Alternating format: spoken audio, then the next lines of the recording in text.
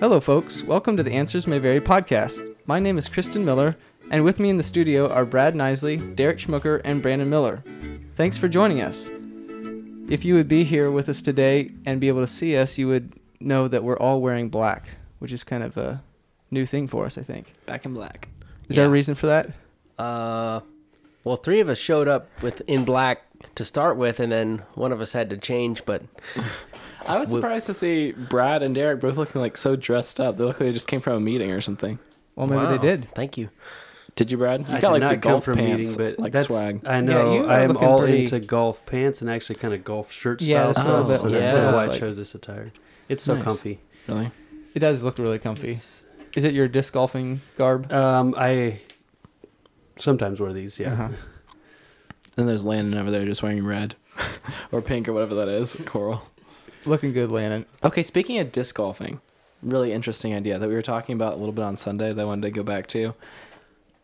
So Derek, if a disc golfer met with a actual golfer and they both were given only the equipment that they normally use in their sport, who would win in a fight? Oh, the golfer every day. Yeah, okay, right. Explain That's what I'm yourself. saying. I know exactly. You got He's to... got golf clubs. That's what I'm saying. He's got a literal club. Have you Those ever- things. Okay, have we you were funny Okay, go story, ahead. but these guys were just talking about. This is getting okay. There are some people in the world that kill animals, and they were Affirmative. saying, Trigger I alert. will not say who it was, but there are people that use golf clubs. That's as far as I'm gonna go. To Anyway, disembowel animals. well, I So don't you know. could Maybe. definitely take out disc golfer with a golf club, right? Oh yeah. Okay, here's the thing, though. Have you ever taken, like, a disc driver to the head? No, That's- because they can't aim good That enough sounds to really... to hit you in the depending head. what kind of... Oh, mean, it there would are, hurt. You there are didn't say reasons what to sk- wait till you're out of the way. Well, yeah, okay, exactly. that's You didn't fair. say what skill level we were talking here either, so... We should ask Nate because he has taken it. Yeah, It's true. he's true. He's still alive. See, but- here's my other thing: is because the golfer, he's got projectiles and then he's got the close range weapon, so he's got both. This is my take. True, but you're a lot less likely to get hit with a golf ball than you are with a disc. But yeah. if you just I start think. taking pop shots, it depends who's defensive, maybe, and who's Yeah. I don't know. I Okay. agree that the ball golfer probably would have Yeah. some advantages, but I still side with the disc golfers because I'm a disc golfer. If the disc No, golfer, wait. I don't want to be violent. So That's go ahead, right. ball golfers. Be violent. The- well, yeah. see, if the disc golfers get a basket, theoretically, that's probably a bigger shield type of item that you could use versus a flagpole. So True. I also feel like the disc golfer, like, stereotype is a little more prone to violence than the golfer stereotype. it's fair. This is probably true as well. Maybe. Anyway, so anything else we should, like, touch on before we go into open for debate? Oh, you want to hear my story Maybe we're in about open for bocce debate ball? already. Oh, Oh. yes. Yeah. Yes. So basically, our family was camping this weekend, and actually, we were camping with Keith's this weekend. My dad's friend and their family and all that. Anyway, long story short, Sunday afternoon, we were playing bocce ball, a few of us, and I got a great idea to throw it across a bridge, or like roll the what do you call that white ball that you? There's a name. Yeah. No, I don't know what is it. No, I'm not there's a enough name of for it. Bocce ball player to know. The ball you aim for with all the other ones. Sure. I got an idea to roll it across this bridge onto this island.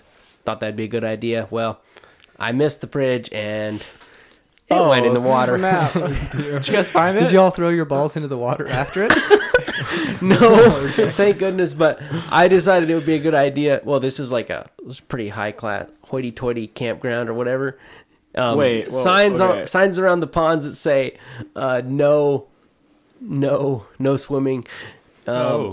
Anyways, I No went in. throwing balls into pond? Well, I didn't say that Oh, okay. specifically, but anyway, so I went in after it. I didn't want to get my pants wet because I still wanted to wear those, so boxer shorts it was. Wait, real quick. There's a fancy campground in Kansas that forbids going in the water. Yeah, and they're like Who says pretty- Kansas can't have any class? Well, it's fine, but it's just like They're okay. They gave us. I just they came have- from Kingman Lake. Okay, there's not much class going on. Okay, there. yeah. They actually have they have a pool there, and we were swimming in it, and they gave us a problem about we didn't have our our wristbands on for swimming in the pool to identify that we were there legitimately. Oh, wow. Oh, like you had So to they pay are a for bit it or picky. what? Yeah, you're supposed to Well- wear your band while you're swimming. Yeah, What is it made of? like it's those wristbands. I don't know. It's like the temporary ones. Like plastic. I would have thought those Or were like what? paper, but I They're guess, like paper, kind of wax They don't, paper. but they don't disintegrate. They don't in They don't water. disintegrate Okay. underwater. They're No. like, they've got some kind of like. They're kind of something, waxed or plastic, whatever. Yeah. Yeah, they're pretty high class people there. Apparently, I don't know. dude. Okay, so sorry, this is changing gears a little bit, but I thought of Kingman when I said Kingman Lake, and that really made me think of something that I found super interesting. Have you guys heard of Hooray Ranch No. in Kingman, or like really close to Kingman? One of my coworkers Oh, was telling yeah, me I about did it. just- You have? See it, yeah. It's this massive, like super ritzy ranch building that just went on sale. Like it's supposed to be like the best ranch experience ever. Do you know how much it's selling for, or what the list price is? Like, is it a retreat guess it's- center kind of thing? You're saying? Like, or, yeah, kind of. Okay. No. What's it selling for? It's on sale for $32 million. Whoa. Is that all? Oh Think. my! I know, right? I was It's like gonna who guess a wants to couple buy a Whoa. ranch for that expensive in Kansas? Like I was just floored that there's actually something that massive. Maybe the people who are tired of like Colorado resorts. I guess I I don't know. Yeah, That does seem I a little thought that's excessive. like, yeah. Does it That's come gross. stocked with horses or something? Oh, it is 15,000 square feet. So that's a lot of square feet. Oh, large. yeah. It's a little bigger than our house. I don't know what all that comes with. I have no idea. I've never been Wow. there, but Wow. That's insane. Okay, well, I think we're going to head right into open for debate. Brandon, you are bringing the discussion question for today. So what do you have? okay. Yeah. So let's start with a little bit of a story. So does anyone recognize the term Pizzagate? Is that familiar to anyone? Yes, I do. You do. Kind of. Okay. Little No. I didn't really know much about All it. I think of so- is Watergate. Okay. I'm pretty sure it's not that. I did a slight bit of research. So basically, Pizzagate was when there was a man who went to a pizza shop in Washington, D.C. and walked in there with an assault rifle. And so everybody ran, because that's what you do when someone walks into a restaurant with an assault rifle. And some shots were fired, but no one got hurt, actually, and he was arrested. And turns out the reason he was there is because of online rumors circulating about a human trafficking ring linked to an alleged human trafficking ring linked to some high-profile politicians was supposedly operating in the back rooms there. It was totally false, but Or in the basement, actually. in the basement, okay, you might even know more than I did. But And the reason that's significant is because there was no basement of this pizza shop. oh, Yeah, okay. no basement. I to didn't be even know found. that. You know more than I do then on that front.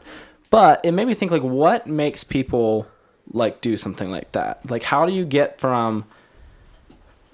act that extremely on an idea so far-fetched? And so something that brought this up in my mind a little bit more recently was hearing two of my friends talking, and one of them said a statement that I knew to be false, but it was similar, like it was something that the other person agreed with, obviously, even though it was false. And they're like, oh yeah, like that makes sense. It kind of fit right into their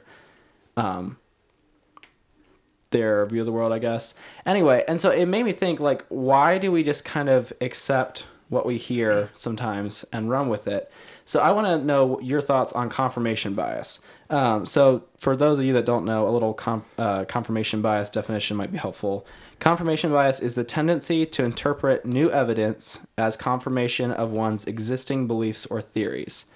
Another way of wording that I've heard is it is looking for ways. You have a hypothesis or an idea in your mind, and you look for evidence to support it rather than to prove it false. Like, you're more likely to go out looking for information to support the theories you already have than you are to try to disprove your theories. Mm-hmm. And so I guess maybe what I want to talk about first of all is a little bit, how do you see confirmation bias affecting us today? But then the bigger deal is, what can we do? I'm assuming it's mostly a negative thing. If someone wants to argue that it's a good thing, then I definitely take that too. But my main, like, open for debate question is, what are some practical ways that we can try to keep an open mind and to try to not let confirmation bias affect us too much? Good question. Very good question. So I think we should talk a little bit about just how it happens, or why does it happen. And I have a few ideas, so I'm just going to throw them out there. One of them is just human nature. Yeah. We want to be right. And True. Yep. so we look for ways that we are right. And I think there's some okay things about that. It's not necessarily all wrong. The other thing is, I think, kind of like we talked about last time, we talked about social media. We didn't talk about this specifically, but I think the algorithms that social media uses steer us into confirmation bias without us even realizing it. Because it feeds us, it's an echo chamber of sorts. It feeds us more of what we have looked at, and so we tend to just get those confirmations. Can we expand that to media in general? Sure. Yeah, that's excellent. Excellent. That's fair. I would say news stories are very much geared that way too. Right. I think you were on to something. Like, I think you're right that it was mostly negative, or can be very negative at times. But I think there are a lot of good things about it too, and I haven't quite fully formulated my thoughts on that. But I think it's something we do all the time, and have to, as a matter of efficiency, like brain efficiency, and like just dealing with the world in general. Okay. So if you think of when you take in new information, it takes more energy to process it as new information than it does to like sort it into some kind of already pre-existing categories in your mind. That this kind of goes with that idea. And so I think our brains, I'm not a brain expert, I'm kind of shooting from the hip here, but I think our brains have confirmation bias for some good reasons too, to sort evidence into things that we already know about to make sense of the world. And maybe that's different than what you're talking about, I'm not sure, but I would argue there are some good aspects to it. But it can very easily become like unhealthy. Maybe that's not what confirmation bias is. Maybe this is a different part of the psyche. I don't know. Well, it is a reinforcement thing usually. So like, if you do something bad and you have a consequence for it, that's going to, if you knew it was bad to begin with, that's going to reinforce in your mind that that was not a good thing, because it, like, after you did it, something bad happened to you. So I guess maybe there are parts of your natural like tendency that uses kind of confirmation bias-ish. Yeah, I think it's true that it's part of the way we're wired. I mean, I think we're kind of meant to be, to a point, we have to have some of that, because we can't just always be processing information completely through a completely fresh lens. I mean, it's part of our experiences color how we view life, and yeah, the whole thing, it's a part of who we are. So it's not like it's just inherently bad, but I think it can go places we don't want it to. Yeah. Yeah. And I think we all sort of have, like you said, we have the experiences we've had over time, and what we grew up with. We all have a sort of a worldview that we filter all the information we get through it. The other thing I was thinking of is there ever a good bias to have? Like, for instance, if we say we believe the Bible and everything in it is absolutely true, if we hear some information that proves the Bible true, or the Bible proves it true, we would be more likely to believe it. Yeah, I'm getting a little losing my train of thought there. But anyways. Yeah, I think I know what you're saying. Basically, you're saying if there are core things that we know to be true or that we choose to believe, we will rightly tend to fit other information into that framework, and it's a good thing. It's a way of being grounded in our beliefs. Is that kind of what you're saying? That I think that's my premise anyway, or at least something I'd like to bring up. I think that's valid. So like it talks about your existing beliefs or theories. So if your existing belief is that everything in the Bible is true, then you're saying any new evidence you get, either to the detriment of that or to that upbuilds that idea, you're going to interpret it through that lens. You're saying that could be a good thing, right? I would think so, yeah.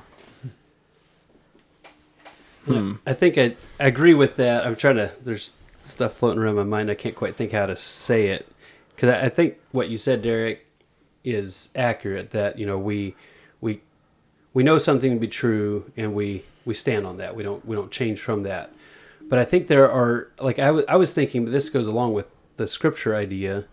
Like, I think there's often that we read, this isn't talking about the whole of scripture, it's talking about specific scriptures. We read scriptures and we say, we project what we think onto it. Yeah. And sometimes I think we can almost do that with the whole of scripture. Like, we maybe don't understand the scripture well. We think that this is a biblical truth, but we're actually don't understand it well enough to be able to basically, we might be missing truth within the truth. I don't know. It's a little bit hard for me to flesh out how that looks, because I think we do have to know where we stand, and we can't get wishy-washy. Right. But I think sometimes that can put us in such a box that we miss truth within that, I guess. Derek, go ahead. I'm going to push back. I'm just going to propose that that's actually not true, and I don't know if I actually believe that or not, but I just want to play devil's advocate here for a little bit. Okay, so say you read a passage in the Bible, and it kind of seems to contradict a little bit what you think. Or like, okay, so if you believe the Bible is always true, and then you find a passage that seems to, or some evidence or something that seems to contradict that. If you just brush it off as like, well, the Bible has to be true, so I'm going to take it this way, and instead of actually doing the work and digging in and figuring out whether that actually is a conflict or not, doesn't that make your faith a little weaker? Or not necessarily? I think, well, what I thought I was hearing you say, I agree with, but then I was like, so, good question. We can come back to that too. Yeah, sure. I think it's hard. It can maybe be hard to put words around the different ideas that we're talking about here, because I think we're saying a lot of the same things, but from different angles. Maybe. Back to your question, I think it does make your faith weaker to some degree, because at that point, like I think that would be an unhealthy version of confirmation bias, where you choose to not actually put the effort into finding out why it seems to contradict your view or whatever, and just kind of swallow it. Or how did you say it? Kind of brush it off or something? Well, yeah, if you just kind of put it into a category that it's like, well, that can't be right because I already know this.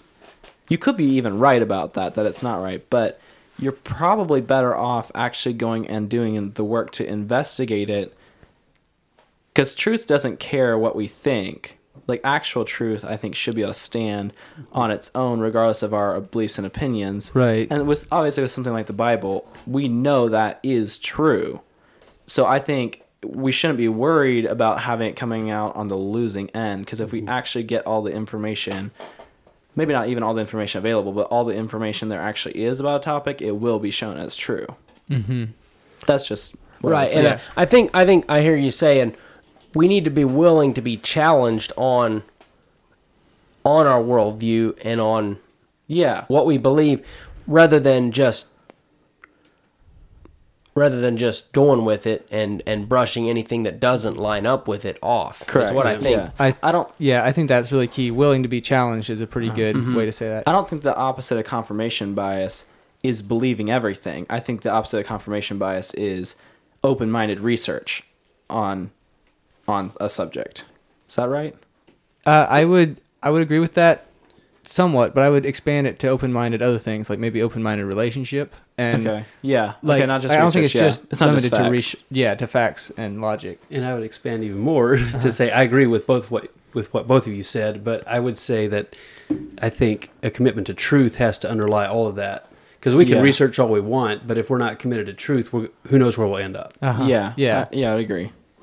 That's a good point.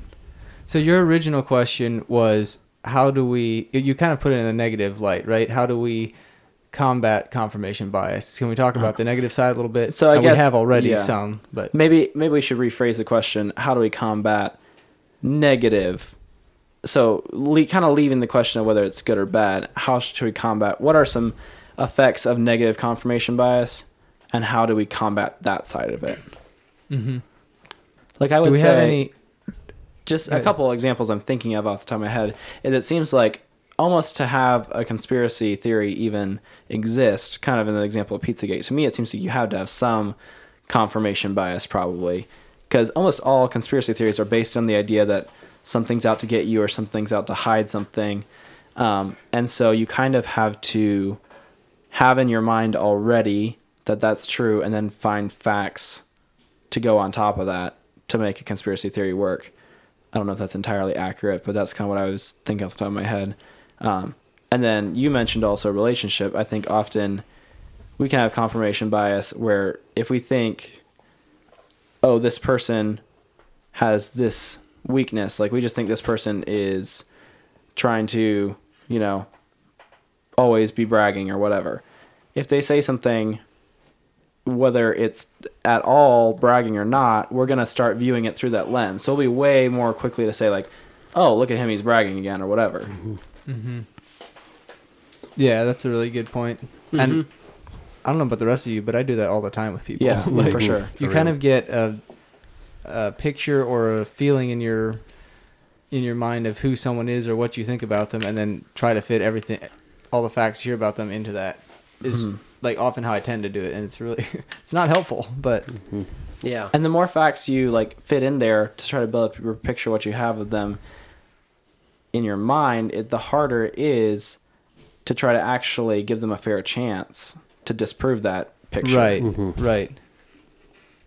You sometimes almost make it impossible for them to disprove that. Uh-huh. So let's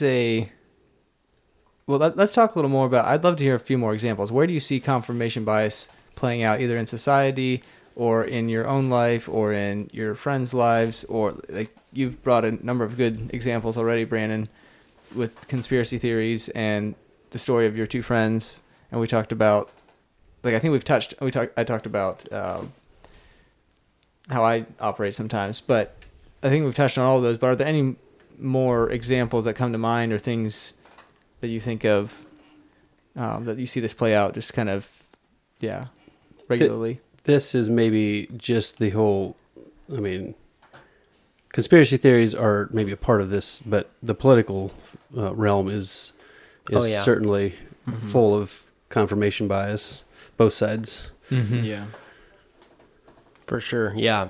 And to that point, I don't know. I probably have some... I like to think I have an open mind, but I know I have bias and worldview, and it definitely isn't the same as other people, and I just can't... Sometimes I can't see where they're coming from.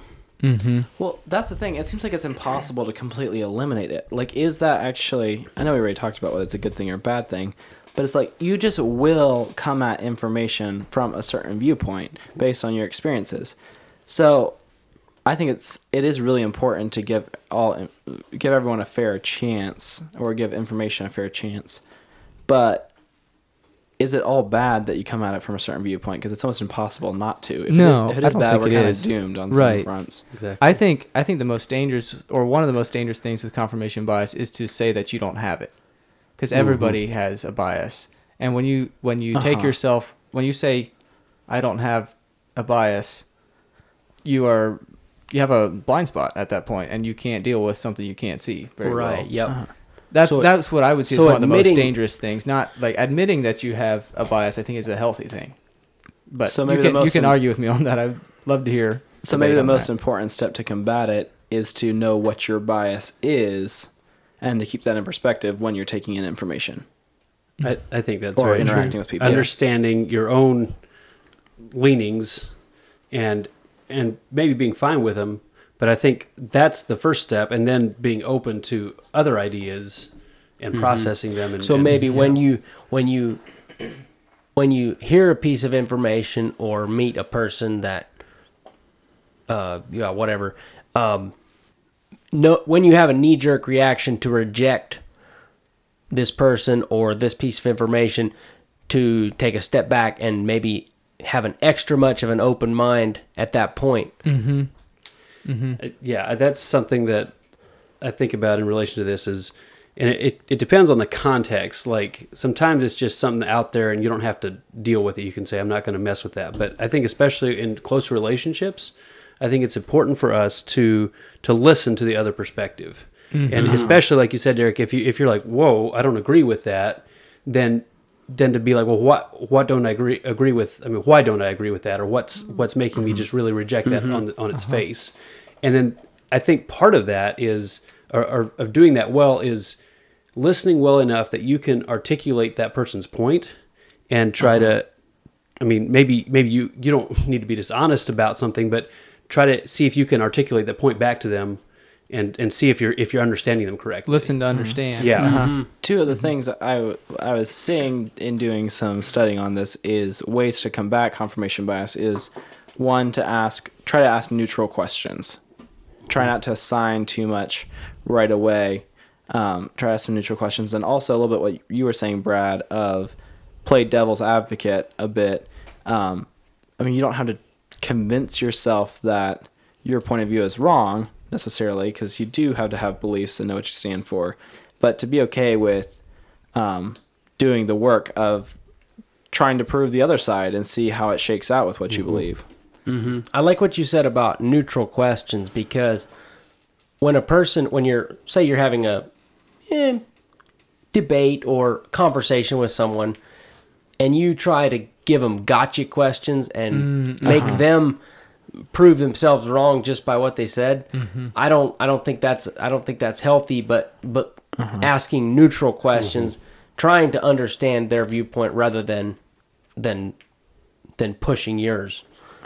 And if I'm having, just from the side of conversation, if I'm having a conversation with someone, like if Bart and I have a conversation, like we don't agree on everything, but so long as I know that Bart's...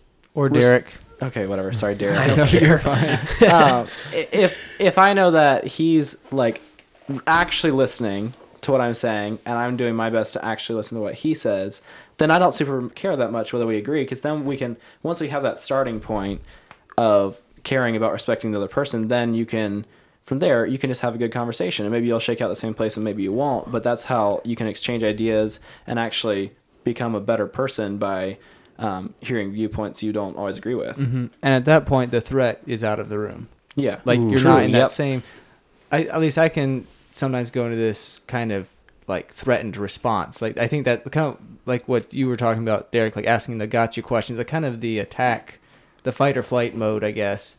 And when you know that the other person's actually hearing you and caring about you, that lessens that at least, and you're in a better place to work together. And even if you don't agree, to be a better team. And because often the other, like your opponent as such, or whoever you don't agree with, often has some of the truth.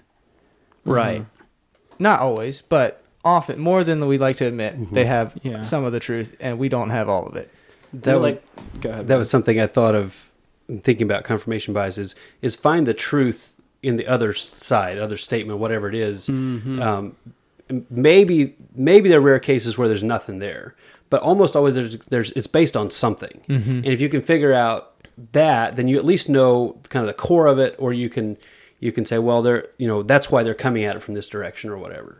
Go ahead, Brandon. And I would say, as far as it relates to relationships, confirmation bias, like if you're writing someone off because of your opinion of them, that completely makes so that you're not going to be able to enjoy a relationship with them probably. If you give them a chance, even if you still, at the end of the day, don't agree with the way they operate, it at least gives you an opportunity to find the common ground and have a good relationship, at least even if it's just a casual relationship. I mean, maybe you're not going to be deep best friends forever, but that way you can at least have a starting point of finding the common ground instead of focusing on the things that you just have in your head that you don't agree with them on. Yeah, I think that's good because, that's what I was hearing from Brad, is finding the truth in the other person's argument is basically pushing for finding common ground rather than, like Brandon said, looking for the places where you disagree. Yeah, I've really enjoyed this discussion. I think it's about time to wrap it up. Are there ways you would summarize what we've talked about, or key takeaways for you? I think maybe what I'm hearing some of is you need to have beliefs that you know you believe and know that they're true, but then don't always give yourself the benefit of the doubt. Be willing to doubt yourself a little in exchange for letting an idea that you distrust have a little bit more of a foothold, so you can actually engage with it and see if you can learn something from it and take some of the truth takeaways from it. Mm-hmm. Yeah, that's good. And Yep. for the purpose of being stronger yourself and stronger together, rather not for the purpose of just being wishy-washy or Right. Yeah, or correct. accepting falsehood. Yeah, and I think the thing that was brought up that I didn't think about super much beforehand was the relationship aspect of it. Is why this is so important is because of the people that we're close to and interact with on a daily basis or whatever. That's why this is important. I mean, we can. There's things that are just out there, information that's out there, and that affects us some too. But I think we need to. The relationship aspect of this is one thing that's really important. Okay, well, thanks for that question, Brandon. And I think that's all for Open for Debate.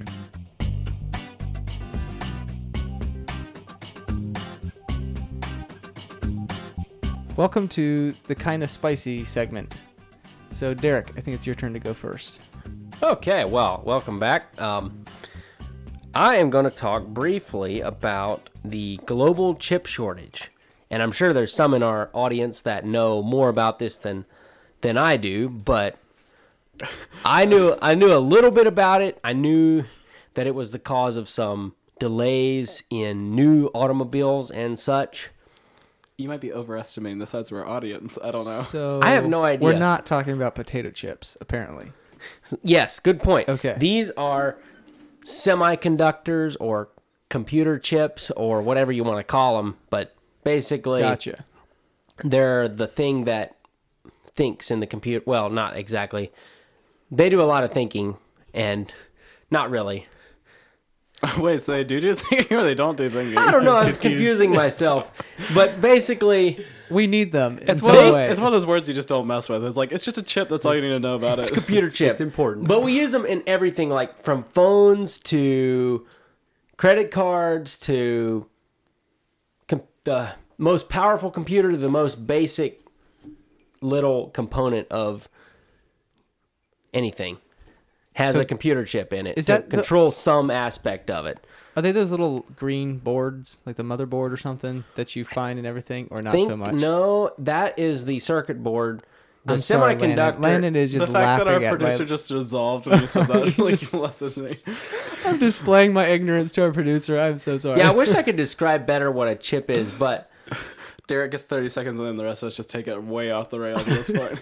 yeah, It's like, wait a you're minute, I was welcome. going to talk about this. Yeah, anyway, so there's a shortage. Go ahead. There's a shortage of them. My bad. And so I was interested in this and why it is, and like, is it just the normal supply chain? Well, okay, this is supply chain issues is not normal either, and there's a lot of that going on. But I was like, is this just a part of that, or is there more to it? But apparently, there's a couple things that play into this. Well, first of all, the coronavirus pandemic kind of started this snowball, and that the other thing is the China-United States trade war, at least according to Wikipedia, has caused some of this. Basically, the U.S. putting restrictions on or tariffs on Chinese goods, thus making it cost prohibitive to get it from China. Therefore, you get it from somewhere else. But the plants of these chip plants in other places are already working at their max capacity. And that's the other thing is these plants, you think, well, just build more plants. You know, people go into business building more computer chips. That'd be great. Except these things take quite a few years to build, and they're super expensive, and there's a lot that goes on in these things. Like, they're super clean. These plants are super clean, and you got to have ultra clean water. Oh, that's the other thing. So there was a drought, or was, I don't remember what the status is on it, in Taiwan, which is one of the other places besides China where you get a lot of these things. You get a lot of goods from them. If China's not an option, you go to Taiwan because it's kind of similar, I guess. And they had a drought, which caused the supply of clean water to these, like super clean water to these places, to be interrupted to some extent. Trying to think of if there's any other factors in this. The other thing was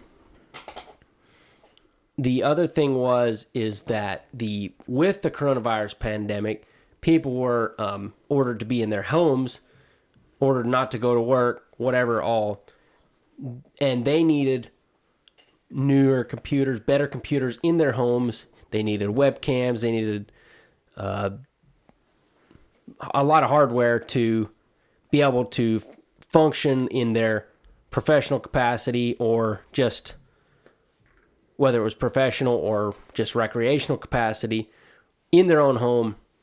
They needed a lot of hardware, which is everything has chips, computer chips, and all that in it. So there was an increased demand. I think for electronics in the U.S. was up like 20% in the last year over the previous year. Wow. Oh, wow. Oh, the other thing is all the Bitcoin mining, which don't ask me to explain that, but it uses a lot of computer. What? Serious? What? No, I was Bitcoin just mining? surprised. I just didn't know Bitcoin mining had anything to do with it. Well, so that's just another little factor because of the demand for a lot of high-powered computer hardware, obviously, to do this. I mean, like computers and servers and massive stuff uses a lot of these components. That's so interesting. So all this comes together to make the perfect storm to create a massive chip shortage. And you may be thinking, well, this doesn't affect me. I'm not planning to upgrade my computer super soon, or my phone works fine, or my vehicles are great. But this is, before you just go and say that, it's already affected each one of us, because it's affecting the cost of used vehicles, because new vehicles aren't coming on the market. Partly the vehicle market is awful. I bought a car. Yeah, like, my brother just bought a truck. Oh my goodness, what a nightmare. Anyway, I'd like to buy a truck, but here we sit. Wait, don't you already have two of them? Well, I want a better one. Yeah. But yeah, that is just one aspect that affects us. Last year, if you wanted a new graphics card for your computer, good luck. You're gonna work for every bit of it, because you're gonna look, and you're gonna beg, and maybe you'll get one, maybe you won't. I think that's kind of what I got on that. Any questions? Yeah, no, that is interesting. So, do they know how long the shortage will last? Like, are they saying anything about? Yeah. I don't know exactly. I read somewhere could last a couple years yet. Oh, wow. Wow. Yeah, honestly, it's back to the used car market thing. I sold a used car for the company I work for, so like it wasn't my personal vehicle. But honestly, the way that like sold so well, I was tempted to sell my own car, but then I wouldn't have a car, and I knew I'd have to buy another car. Well, everything's so expensive. Yeah. Exactly. This is giving me hope for selling mom and dad's old minivan, because maybe I'll get better prices on it. I don't know. Yeah, it's definitely a seller's market. Yeah, which I don't know if the chip shortage is the only reason for the. It's not the only reason, but it does play a big. It's a factor. Yeah.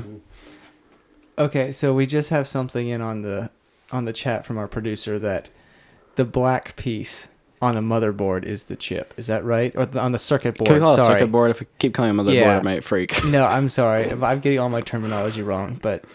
Yep. So there's a chip on there. Is that right, Landon? But it's not the whole green thing. So is it safe to say? Is it safe to say that pretty much anything somewhat complex electronically, like anything outside of just like a light bulb and that sort of thing, will probably have a chip. Yeah, Is most that likely. pretty safe to say? Like, Okay. does a toaster have a chip? We don't know. Everybody's looking at the producer for answers. I kind of Not doubt unless it. it's, like, that. high-end. That doesn't seem. Okay, But like okay. a microwave would for sure. Yeah. Oh okay. yeah. So things with like buttons, usually like complex buttons, or whatever. Yeah, probably. A screen. Oh, okay. Things with a screen. Okay. Yeah. Cool. Interesting. So in other words, so do you have any like suggested course of action? Should we all start like Good question. doing a certain thing, or just kind of? I was gonna. Oh, that reminds me This of is the what I State was, of the was Union. gonna say is, I would encourage everybody, don't go around being worried about this. Don't go moping around, and don't think that you have to do something about it. I would say that just be mindful of it and be ready for the effects of it. Mm-hmm. The world seems to be changing, and just be aware. Yeah. Maybe now is not the time to upgrade all your cars and computers and everything, if you can help it. Yeah, or maybe if you need it, go ahead and Yeah, try it. But right. You might pay through your nose for it. hey, you might. Breaking news: some toasters do have chips. So there you go. Oh, okay. Depends how Wow. fancy it is. Super impressed. Awesome. Oh, thanks, Derek. That was interesting. What do you have, Brad? Okay, for my kind of spicy, I'm going to play something for you to listen to. Okay. It's just like this is unprecedented territory for us, isn't it? Yeah, we're Get some Long audio. Island, 1933. Guglielmo I'm sorry. Marconi and David Sarnoff visit the sped birthplace up. of broadcasting. Radio's first castle was this rough shack. In 1921, radio fans were all earphones listening to a pioneer station, WHN. Crystal Set Explorers hear such performers as Miriam Batista, child movie star. Okay, so the content there was not the important part. Okay. A while ago, It sounded really cool. Yeah, I like it. a while ago, I was listening to an audiobook, and they played some snippets of old training films for the armed forces, and I was like, why do they all sound like that? Why did those clips sound like that? Why do the old movies and the old radio shows or whatever, they all sound the same? Like, what is it about this? So I It's did. literally even the same like background music. It seems like. Right, yeah, yeah. Actually, that reminds me. That was a third factor. Thank you, Brandon. Oh, you're welcome. So I did a little research, and it's not like really deep, but I thought I'd tell you a little bit of what I found here. I think there are kind of three factors to why there might be way more. I don't know, but I came up with three kind of key factors. One is the music, the background music. I don't know if it's just kind of an era thing or what, but it seems like very similar things are played often in these.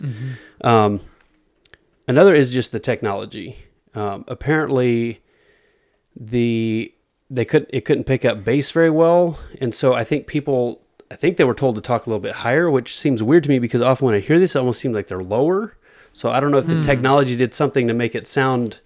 But anyway, it all sounds very similar often kind of crackly. But beyond that, even just kind of the voices or whatever, it sounds very similar. It's a You're little saying more the way- nasally, like Yeah. they're kind of talking through their nose almost, like, It sounds and a like little it. bit like an auctioneer tone or something. Yeah, I could see that. So you're saying the way it warps the sound was Well, kind of similar. I suspect that. I can't prove that, but I think that factored into some of this. And what I'd like to do is be able to hear how those people talked outside of their media or whatever. yeah. Like, did it sound the Oh, same, or gotcha. what did it sound like? Anyway, so that'd be interesting to be able to do that. But then I came across this, what they called, it's a certain accent. It was called the either transatlantic or mid-Atlantic accent. And it was sort of a combination of British and American English accent. And people were actually taught this. Like, it was kind of, I think it sort of was the way that the upper class people, especially on the East Coast, talked. But then this was kind of taught in schools. Like, there was like books about how you're supposed to talk like this. And somehow, I don't know how that bled, probably because it was the upper class, but that bled into the entertainment industry. And so that's how people talked for this. That was how they were trained to talk. So Which it one do you- wasn't their native accent. It was just No, and it's Wow. like it's not even a natural one. It's not No. like, you came from here and you talk like this. It's something that they were trained in. Which, Yeah. if you listen to that, you can definitely hear like British and American tones. Exactly. Like, I never thought of that before, but that's really Yeah. interesting. It And is you call it a what? A mid-Atlantic? mid-Atlantic or transatlantic. Okay. Basically, Oh, a combination cool. of Yeah, the two that makes sides of the sense. Atlantic. So the three things about the accent, there's probably more to it, but one is drop the R. Another one is emphasize the T, so really stress the T's, and then soften the vowels. And don't ask me to talk this. I'm no good at accents or whatever, but if you want to look it up, you can hear people trying to talk this online, and that is kind of the main things, those three things. But Now I really want to hear the clip again because I want to see if okay, I can play it see how again it if y'all sounds. are Like, into I'll that. maybe notice more Wow, things. That's really fascinating. I would not have... One of radio's trailblazing announcers introduces what he calls a little peach from a Broadway show. The peach poses, as radio gets called everything from gag to gadget, at best a plaything and a fad. But fate is to make radio a power in a world of peace and war.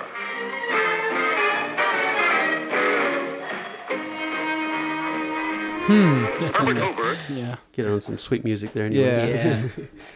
Interesting. That's really fascinating. See, He okay, didn't say power, he said power. par. And He didn't also say best, he also he's has like this best. rhythm. Like, Don't, do they you all really- kind of have that rhythmic, like Yeah, it does almost kind like of a preacher rhythm or yeah, something? mhm. It's very soothing to my ears. Yeah. Honestly, just like makes you feel like you're back. I mean, I've never been in the 50s, but it sounds so Well, it cool. sounds like the 20s and 30s to me. It, Yeah. I think it kind of started in the 20s. It's kind of between the world wars, actually. Oh, okay. But so, yeah. Huh. Anyway, you were starting to say Oh something. well, this is interesting to me because I was always told that they back in the day they talked this way because the broadcast technology was not, the microphones, the speakers were not that good, so they talked a certain way to overcome that. Okay. And I think there were some of those factors because some of what I read was about was basically, I think was make so that do what they could to make so it would pick it up as good as possible, as well as possible. But so yeah, I think that definitely factored in. But anyway, so that kind of fascinated me. I mean, just like, yeah, it all sounded kind of the same back then, but I didn't really know why. I didn't know what I was listening Yeah. to or There are whatever, what the actually factors were. things so. behind it. That, Yeah. yeah, that is really interesting. Anyway, that's what I had. Okay, well, I think it's my turn. Do any of you know what the Lockheed U-2 plane is? Say You that recognize again. that? Lockheed U-2, U-2. Don't believe No. I've heard of it. Okay, No. so I was doing a job for a customer, and it was an older gentleman, and he said that his son was in the Air Force, and he flew a U-2 plane, and proceeded to, kind of assumed that I knew what that was, and proceeded to tell me other facts and things, and I kind of slowed him down. I was like, I'm not familiar with a U-2 plane, so he explained it to me. It was really fascinating, and I did some research since then. So I'm going to try to tell you a little bit about the Lockheed Martin U-2, nicknamed the Dragon Lady. Okay. So according to Wikipedia, it's an American single-jet engine, high-altitude reconnaissance aircraft operated by the U.S. Air Force and previously flown by the Central Intelligence Agency, or the CIA. It provides day and night, high-altitude, all-weather intelligence gathering. So basically, it's a spy plane that probably as we speak, there's one up somewhere. Wow. And it's been used since the 50s. Let's see what I can... Okay, there are my notes. So it operates in... it's one of a handful of aircraft that have been used continuously since the 50s. And it operates in international airspace at altitude of 70,000 feet. And the idea is that it doesn't have to fly over the target area because it has such strong cameras and radar that it can stay in kind of on the border and just peer in at what's going on. So it has a radar unit that can see 300 miles inland Oh my. and just gather information, and it can live stream that information to anywhere, anywhere to the base or whatever. And the thing that really fascinated me about it was not its spy capabilities, but how hard it is to fly. It is arguably the most difficult plane to fly. And to give you an idea, so much so that Mythbusters tested this claim in 2015, and the claim that it's the most difficult plane to fly and found it to be plausible. They didn't have a consensus for sure, but it's possible that it is. Whether or not it's most difficult, it is very difficult. Right, exactly. So it's essentially built like a glider, and so it has really, a very wide wingspan and is built for high altitudes. And so at higher altitudes, the air is much thinner, so you need a lot more lift to keep the plane up. Mm-hmm. And this causes it to be really hard to land because at lower altitude, the air is thicker, and the thing just doesn't want to land, essentially.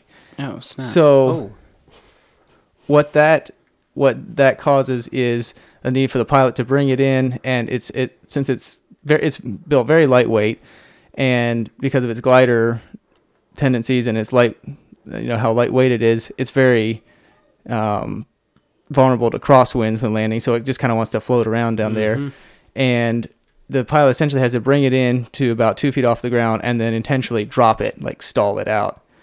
And he can't. Whoa. It's not ideal. Right, but here's the catch. He has to drop it from about 2 feet off the ground, but he can't drop it from much higher than that, or the landing gear won't sustain the weight of the aircraft. Because think lightweight here. The whole thing is built around the premise of keeping everything as lightweight as possible. Along those lines, there are 2 sets of wheels instead of 3. So you have to land a bicycle with wings and drop it from 2 feet off the ground. That's a terrible idea. Okay, Who now that you designed mentioned this that, thing? I have seen videos You've of seen them this? landing. Okay, it's really cool. That It's very sounds fascinating. awful. Wait, what happens once you come to a stop? Okay, I'll get fall there. over? I'll get there. So basically, the whole I think the 2-wheel concept is just to like conserve weight. Mm-hmm. So when they're taking off, they have these 2 little, what they call pogos. It's essentially training wheels, or just little sticks on the end of the wings with wheels on them, and that's what keeps the thing level. So they have 4 points of contact, 2 in the middle and 2 on the wings, and that's what keeps it level while they're taking off. As soon as it takes off, those just fall off. They're made to fall off as soon as they take off. Okay. And then the ground crew picks them up and reuse them.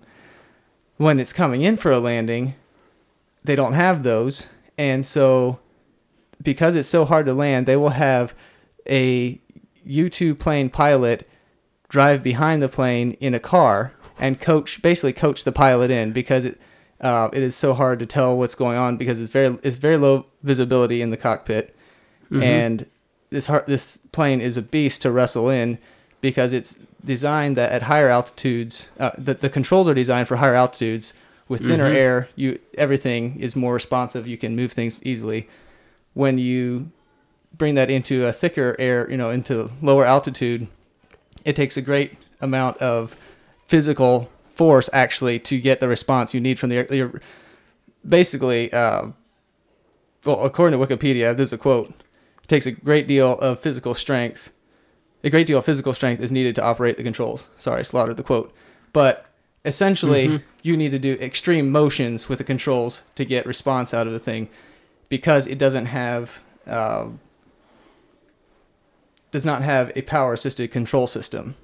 Oh, So again, to I conserve assume, weight. Right, probably. again to conserve. I assume. How So- have we not come up with a better option at this point? Okay, but think of it this way: once you get the thing up to 70,000 feet, it's great. It's a dream, because everything works well and the thing is lightweight. I'm sure it's like way more fuel efficient than if it was a heavy aircraft. It's designed to stay in the air, essentially. Maybe it's because of our chip shortage, but it seems like you could use some electronics to figure out how to make that work. Like, couldn't you Yeah, have maybe. a power assisted controls where it's like when it's higher altitude they get like less sensitive or whatever, and then when it's lower they're more sensitive. You only had to move it a little bit and it really adjusts. The thing is, in the 50s, they might have had a chip shortage too. I don't know. Oh, this was built back. This was built like back in the. Oh. Though I think the ones Back in NOM, so to I don't speak, remember right. for sure, but I think the ones in service now were maybe built in the 80s. So maybe it was a little more. Okay, well that's recent. making a But whole lot more sense. It's I was like, older this is sounding technology. ancient.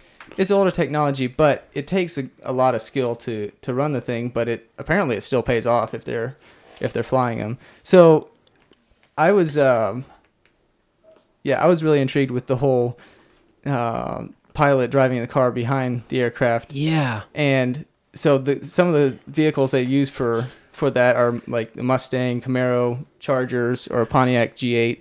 some of these more awesome cars that would get you some guts to get up and go after this plane. So if you should Google it and watch videos of this. But basically, this if you watch on YouTube or whatever, the plane will come in, and when it's, I don't know, I'm not good at judging distances, but 20, 30 feet off the runway, the car comes hauling around the corner behind it and just drives up right behind it, and you'll hear audio of the pilot in the car coaching the other pilot, just giving him feet readings, like 5, 4, 2, 2, and then set down or whatever it is, like basically just telling him how high off the ground he is in real time. So I think it's kind of fun to watch. And the reason So what?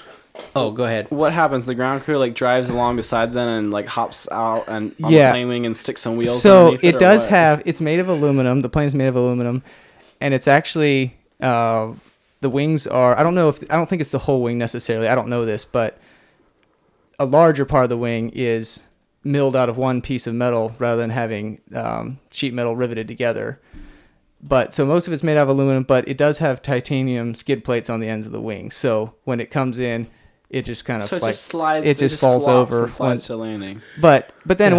once it's stopped, then the landing crew comes out and puts those pogo sticks This on was and ghetto taxis in. rig after a while. Yeah, it's Which- so lightweight that it doesn't matter. Those It's like can flying a paper airplane. Right. the wingtips can I hit the ground assume and it's so. fine. I didn't get this. I was looking to see if this was online anywhere, but the customer I was working for was telling me about this, claimed that when it's landing, like before it quite gets stopped and it falls over, guys will run out and catch the wings. I didn't see anywhere online that said that, but that could be too. I don't know. That sounds really hard to do, but hey, I'm gonna. Yeah, I don't. Actually, that seems okay if it's going super slow. At that point, if it's really, really light, maybe it can balance for a long time. that's the thing. Yeah, that's what I was wondering. Oh, also the reason isn't the reason they drop it and stall it is basically because if they would gently land, it would actually just kind of bounce off and lift back up. Is that I don't the know. idea? I don't know that. That could be. Which they kind of have to do. I mean, that's the idea behind any plane landing, is that you kind of have to stall the thing at some point. But I took it that this is you just kind of have to stall it a little It's higher More pronounced, more Yeah. violent. and harder to do. Right. So this was another thing I found interesting. So there's a fleet of about 30 planes, plus 4. These are the single pilot planes, but there's 4 aircraft that have 2 seats in them to use to train pilots, and the airframes may still be flying through the year 2040 or even 2050, because once the plane gets up high, the stress on the craft is low. So Wow. that's probably why they're still using them partially, but it sounds like they could go a while yet, because I guess they're well designed enough to fly at high altitudes that once they get up there, there's pretty low stress on the thing. So anyway, that's my kind of spicy. Any more questions? Yeah, or should we move on? I think you get a prize, Kristen, because I think this is the first time I've written down anything on the kind of spicy stuff, and I have so many questions about this thing. I'll try to take all night here. Okay, so it's cool that they could do this, especially back then. I think that's really fascinating that they figured this out. What did you say, in the 50s? Yeah, I think it was mid-50s maybe. I don't have the date on That's here. impressive. But it baffles me that we haven't come up with something better. And part of me, I just thought of this, do they need manned spy planes? Why are we sending people up there?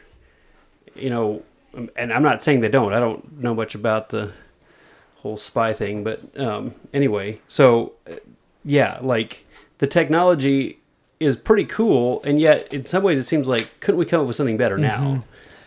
Anyway. So I don't know. Yeah, I don't know the answer to that question, but I would guess part of it is just the high altitude segment. If you are gonna get something unmanned, you can probably get high altitude unmanned stuff. But I was just thinking drones or that kind of thing. Maybe wouldn't function as well at high altitudes. I don't know.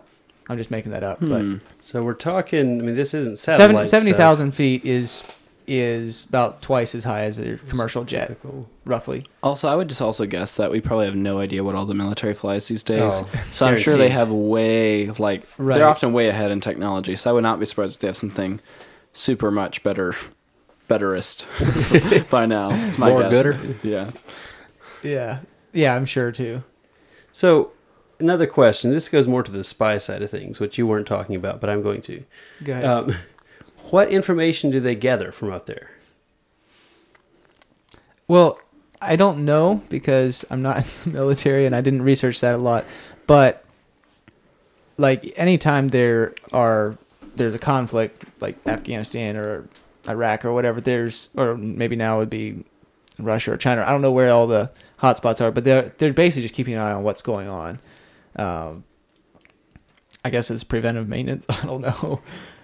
But what can you see from that high? I mean, Apparently do they a use lot. some sort of technology to be able to, like, they're up that high, so they're they're undetectable, probably, or more or less. Essentially, Well, I'm- isn't it? Didn't you say radar? So you're probably Right. like They're- tracking okay. movements right. of like Radar was troops slash Mm-hmm.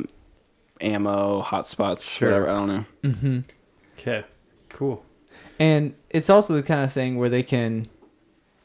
This is another thing I thought was interesting. They can send information via satellite to the ground wherever, but they can also send it direct, I think, from the plane without having to even use a satellite link.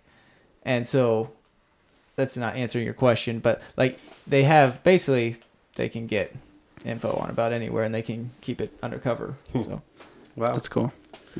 Yeah. okay, any other questions or it's Brandon's turn, I guess. Very interesting. Go Okay. ahead. So I have a food slice here. No pun intended. But we do have. Okay, so I found this story really interesting. So Disneyland is opening back up. In the process of kind of ramping things back up again.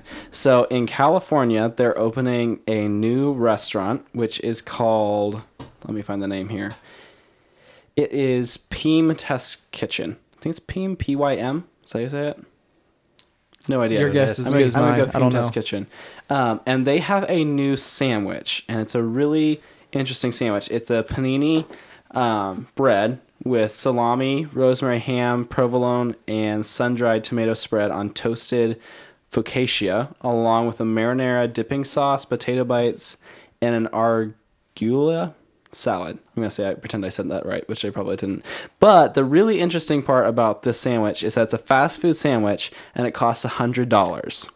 It's literally $100 fast food sandwich, which obviously it's a little bit probably publicity stunt to have a sandwich that expensive. Hold it. But it does feed 6 to 8 people. So Oh. it's a gigantic. They show a picture of Whoa. a dude holding it on like a cookie sheet. So it's like flatbread-ish. So you can kind of cut it up, whatever. Okay, that's next level. That It actually looks amazing. Like it looks sounds really, really good. really good. You guys should go out and Google it. But it does look pretty sweet. It's got all the layers of meat and cheese and just kind of a nice toasted layer on there. Oh, yeah. But Disney's kind of aiming for more, I guess, get it for the gram type food. So they're trying to kind of ramp up and make the food really look immaculate versus okay. just making it taste good. But it did beg the question in my mind, what's the most you've ever spent on like for a meal at a restaurant? Or maybe not you personally, but you've been there. Like what's the Like, most expensive? A fast food meal or just any No, meal? okay, Oh, so this is fast food, but obviously you're not spending $100 on fast food. I hope not. Hey, I've got a family. I guess I was trying to think. Yeah, there you go. yeah, I guess I can go At first. that point.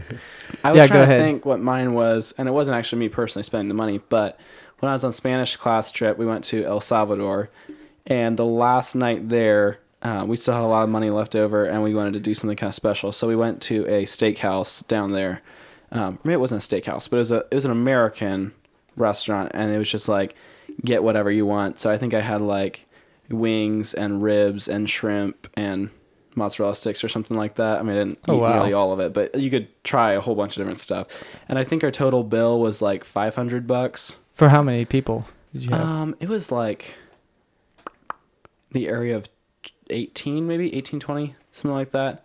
It was like expensive, but it was in El Salvador, so I don't know that's as expensive as it would have been here or something. So that's probably the most, I'm guessing that's the most expensive meal I've been out at a restaurant, but I don't know. Do you guys have any ideas what yours would be? Ballpark? I'm gonna guess man. mine was fairly recently. Actually, I was in Virginia visiting my sister, and we went to a little seafood place that had like oysters and fish, and I think they had fish. It was mostly an oyster place, I think, but yeah, they had different seafood stuff, and I think our bill for the two of us was $80 or $85. That's probably about the most I've spent. I honestly don't know. I mean, I would guess it's just been in the like, yeah, 20, $25 range for per person or whatever. I can't even think what it would have been. Like, I don't eat out that terribly much, and I try to keep it sort of low cost when I do. So I might have had something I'm not. You thinking have a family, of, but, as stated yeah, I have earlier. a family. Yeah, I always think of it on a per plate basis. So, but I would think maybe $20-$30 per plate. I don't know. Which, if you actually consider it feeding 6 to 8 people, if you go with like 8 people, that's $12.50 a person, which it comes with some sides and stuff. So it's not bad. It's actually doesn't sound like you can also get a smaller size of the sandwich for $15.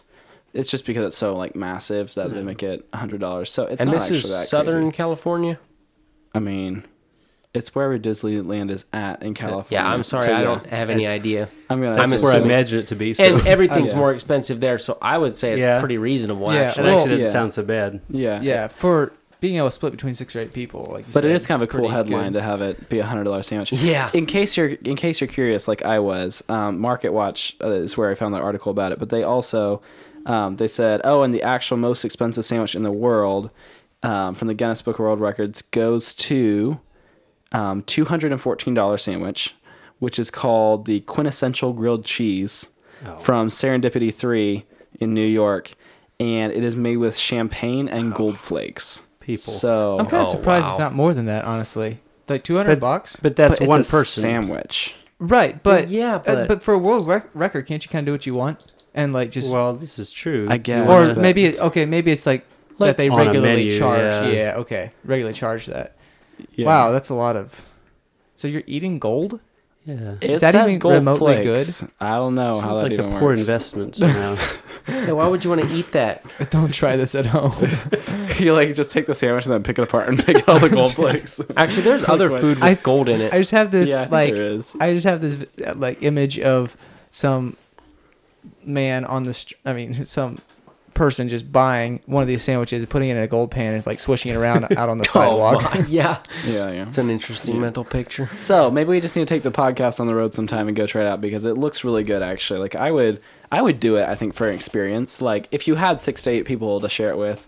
Oh, it'd be kind yeah. of fun because it looks like Yeah. a really Well, it's good only sandwich. what is it? $15 per person? If you do 8, it's like $12.50, but you're probably not going It's to actually. and be it able to comes with feed a 8, it 6 comes people. with some other stuff too, right? Is that included so in the $100? On the picture, he's like holding like the sandwich on a plate, and then there's a salad on the side and marinara dipping sauce and potato bites. So it's not like a lot of extra stuff. Like Right. it doesn't look like it would actually really completely feed 6 to 8 people.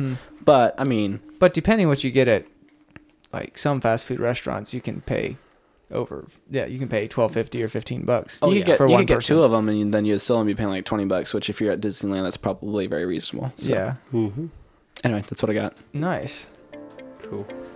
Okay, well, I think that's it for Kind of Spicy. Can we just take a moment to appreciate how good a fry pie is? Sure, I think we should. I mean, you just bite into it and it just melts in your mouth. It is amazing. I was recently at an auction and I hadn't had anything to eat that evening yet, and the Farmstead Pastries was selling fry pies there, and it was fantastic. It just hit the spot. The Farmstead Pastries is an in-home bakery that provides donuts, fry pies, and cinnamon rolls. They are typically open every other Friday from 6 a.m. until they sell out. They also cater pastries for special events like the auction I attended. You can find them on Instagram and Facebook at the Farmstead Pastries. Go check them out.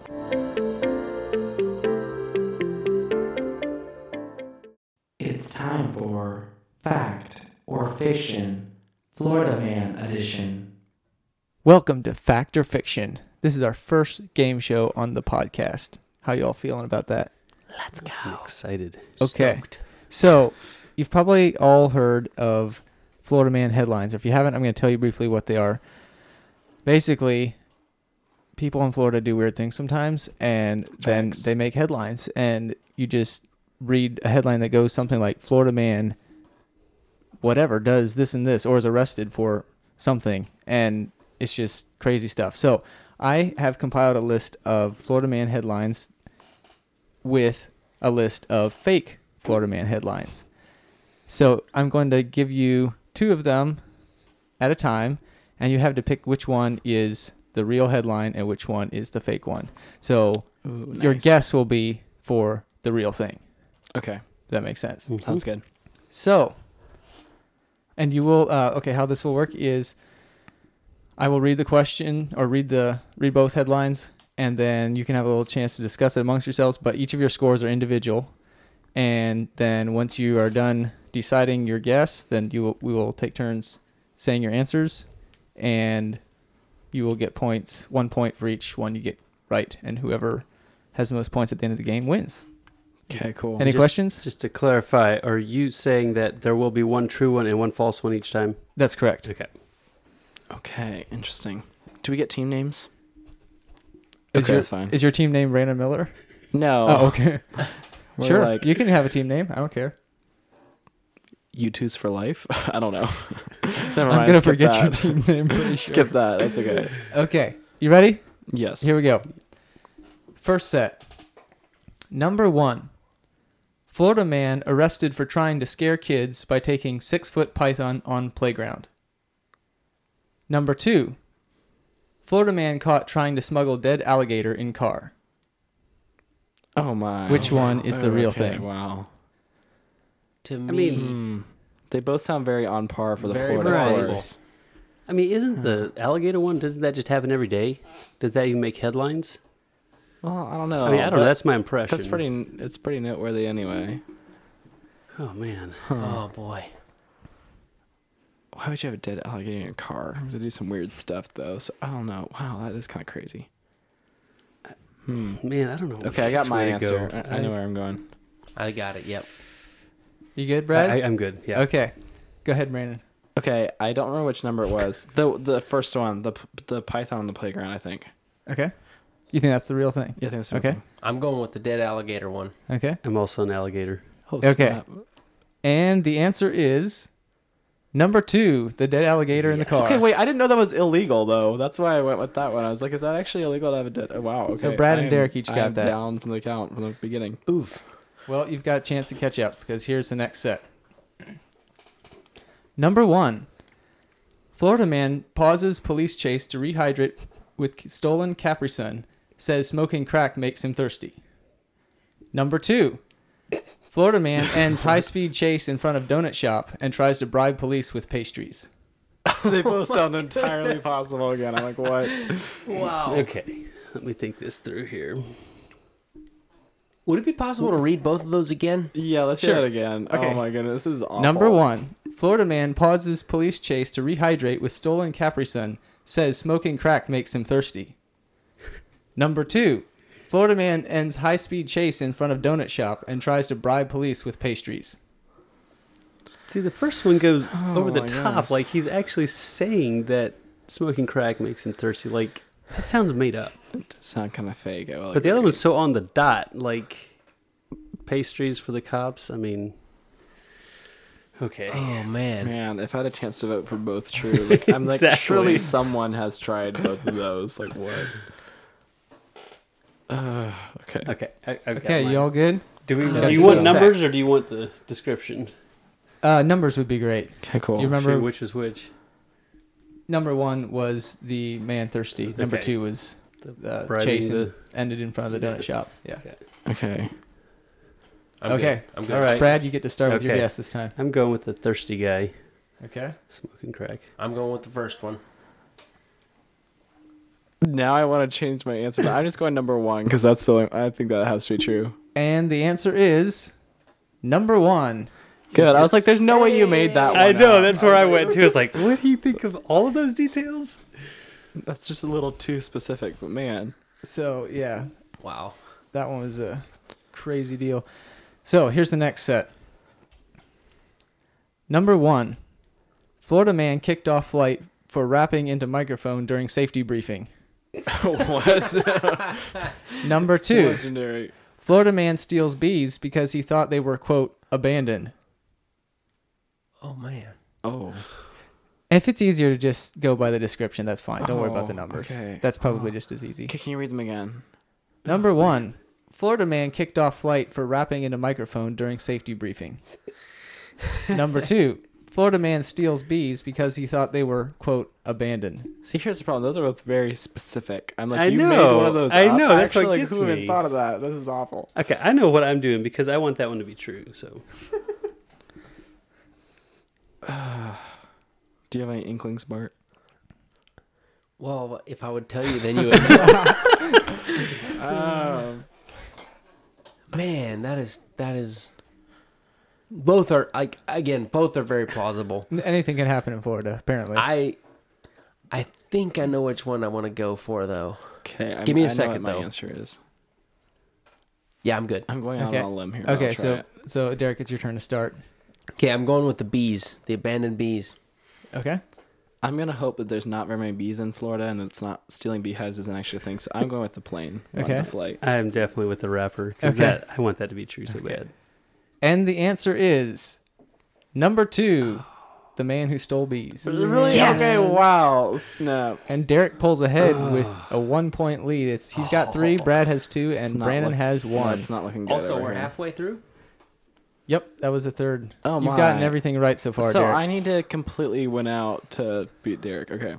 This is awful. Okay. And for the next set, number 1, Florida man drives date to sports bar on stolen Walmart mobility scooter.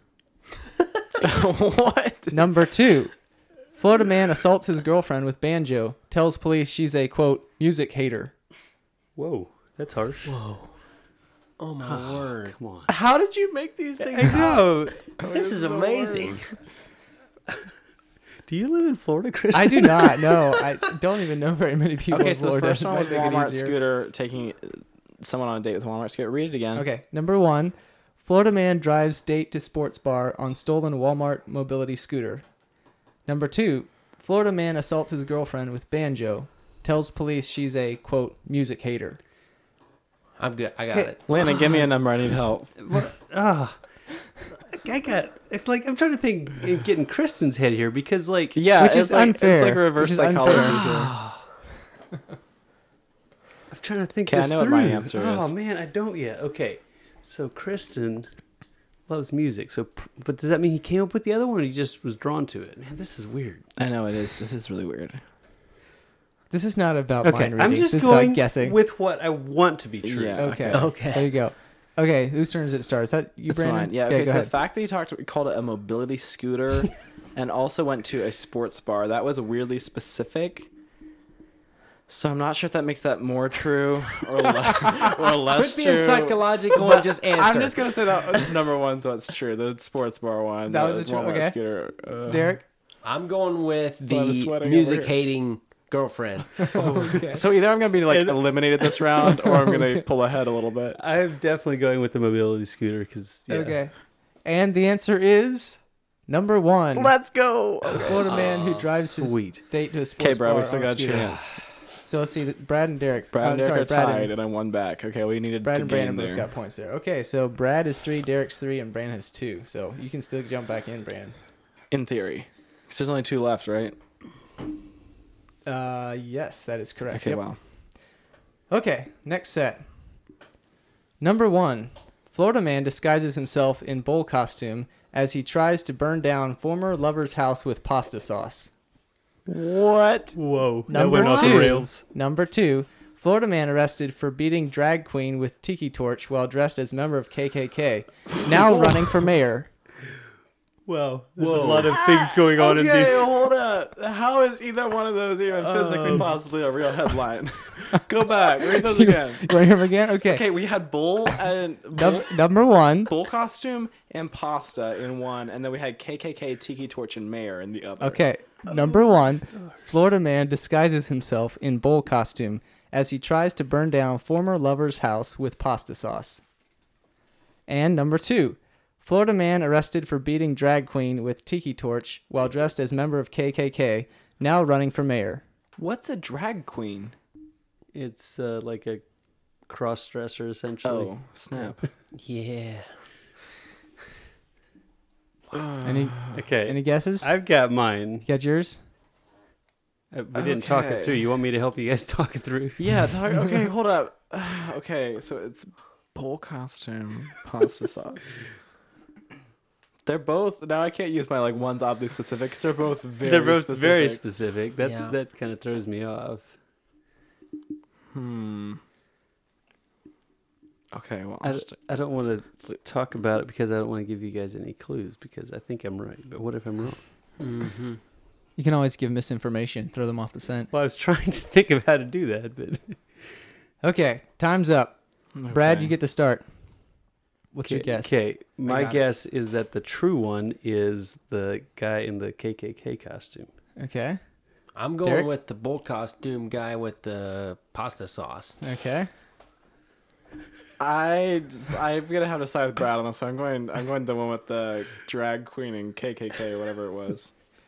And the answer is both.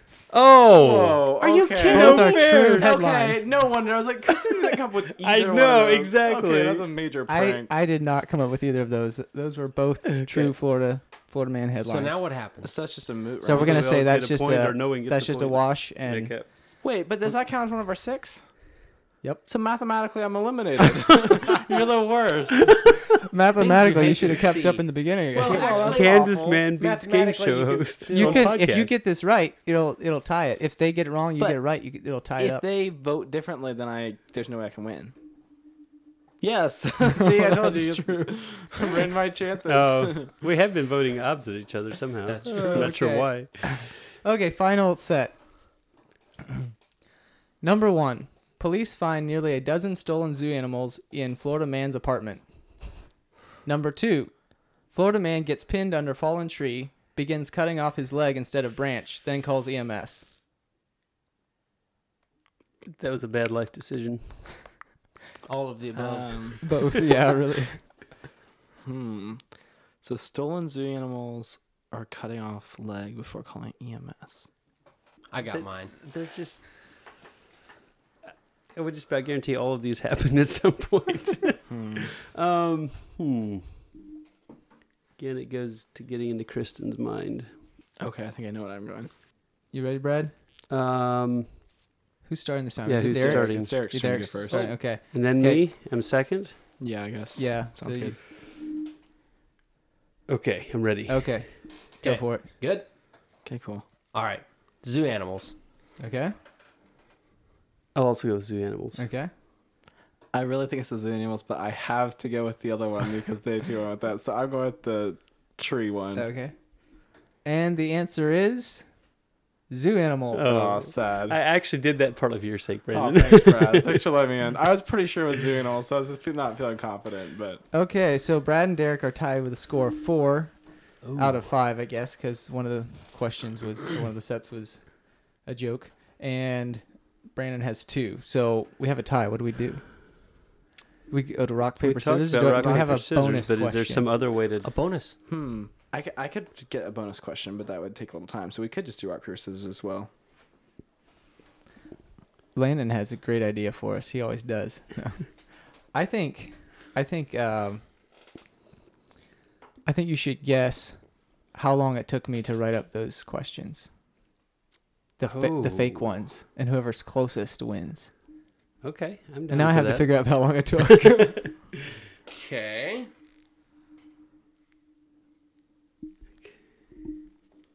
Like, oh wow. You ready? You ready for answers? Are we answering like Yeah, I'm not quite ready. I'm- collectively, or are we? I mean, yeah. how like, long collectively, or from start to finish, or what are we at? Like But just how long did I work on this when you compiling? you sat down to do When it. I sat down to not do like it. when you were thinking about it today, no, when I sat down to Mhm. do it, how long did it take me to get it down? but just the specific part of writing these fake ones, not the part of testing them on people and all that stuff. Oh, Or was that part of the? Was that part of the process? I think that's part too? of the process. Okay, Yeah. so the 'Cause process. I did from ask when some you people. started and to to when test you them. were. Yeah. Interesting. So do you have the actual answer now? Well, I'm trying to figure Okay. it because it was a little I was bit like- disjointed sometimes, but All right. While you think about that, I'm going to think about how long it took you. I'm gonna Well, kind of make up an answer that's like pretty close. Okay. Well, you guys, I'm all, going like, to answer an answer that's pretty close. Okay. So while you I'm guys all like confident sort out your answers, I can give you a little bonus fun fact. I found one that was Florida man arrested after asking police if he can leave a crash to go get some more meth. Like what? Oh, wow. I think I read that one somewhere. Really? How do Seems you like think they answered? Bad life It's decisions just really bad. all around. Unreal. Okay, I'm still I thinking. think I'm ready. You still thinking? Still thinking. Thinking about adjusting, but I'm going to stick with my original. Okay. We do a What countdown. if, what, a if 10 they're a the, what if they're the same answer?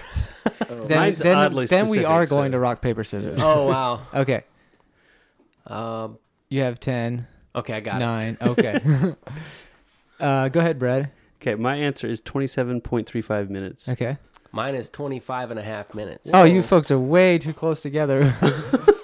I was gonna say like 35 minutes Oh, probably. I So lose. I think Brad is So Brad closer. starts Wow. the cake. Wow. I don't know that for sure, but it was a little bit disjointed. I but should have gone with my gut. What was your gut? 30 minutes. So- wow. Brad takes all with 5 points. Derek has 4, and Brand has 2. Congrats, Brad. Awesome. So this Yeah. has been a lot of Yay. fun. Cool. Thanks. Yeah, it was a cool idea. Thank you. Yeah, Kristen. this was fun. Thanks for Yeah. putting the work into that. That's great. And this has been Fact or Fiction.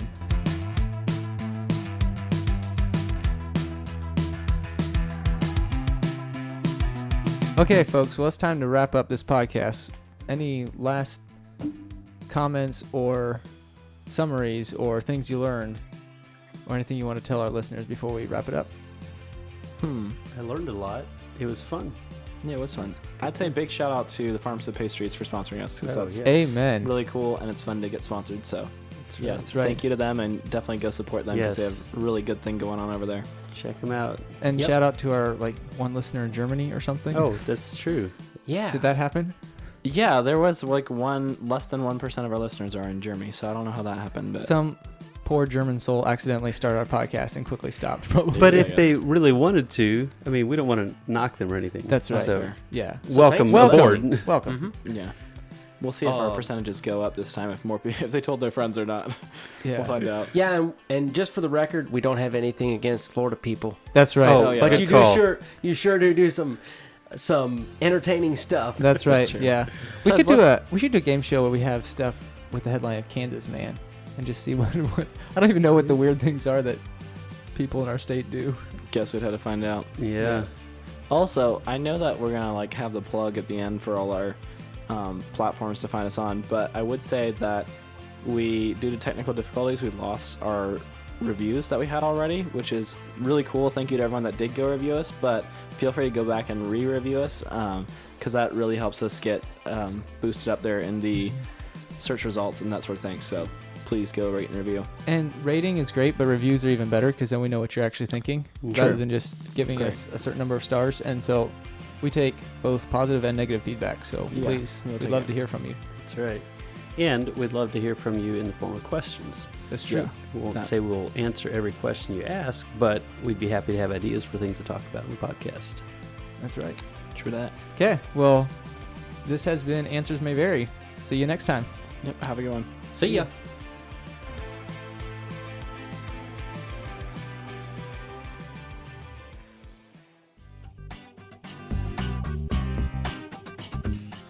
Thank you for listening to the Answers May Vary podcast. If you enjoyed this episode, we would really appreciate it if you could give us a rating and or review on Apple Podcasts or Spotify or wherever you get your podcasts. Also, we really do want to hear from you and your feedback. If you have questions you would like us to discuss or have suggestions on how to make the show better, you can send that to answersmayvarypodcast@gmail.com. We have heard some feedback already, and that's really helpful. But if you have some more tips or things you'd like to hear us discuss, your question might be featured on the next episode. You can also follow us on Instagram at Answers May Vary Podcast. And this week, we are going to have our Patreon account up, so you can go support us there at patreon.com/answersmayvary to get some exclusive content.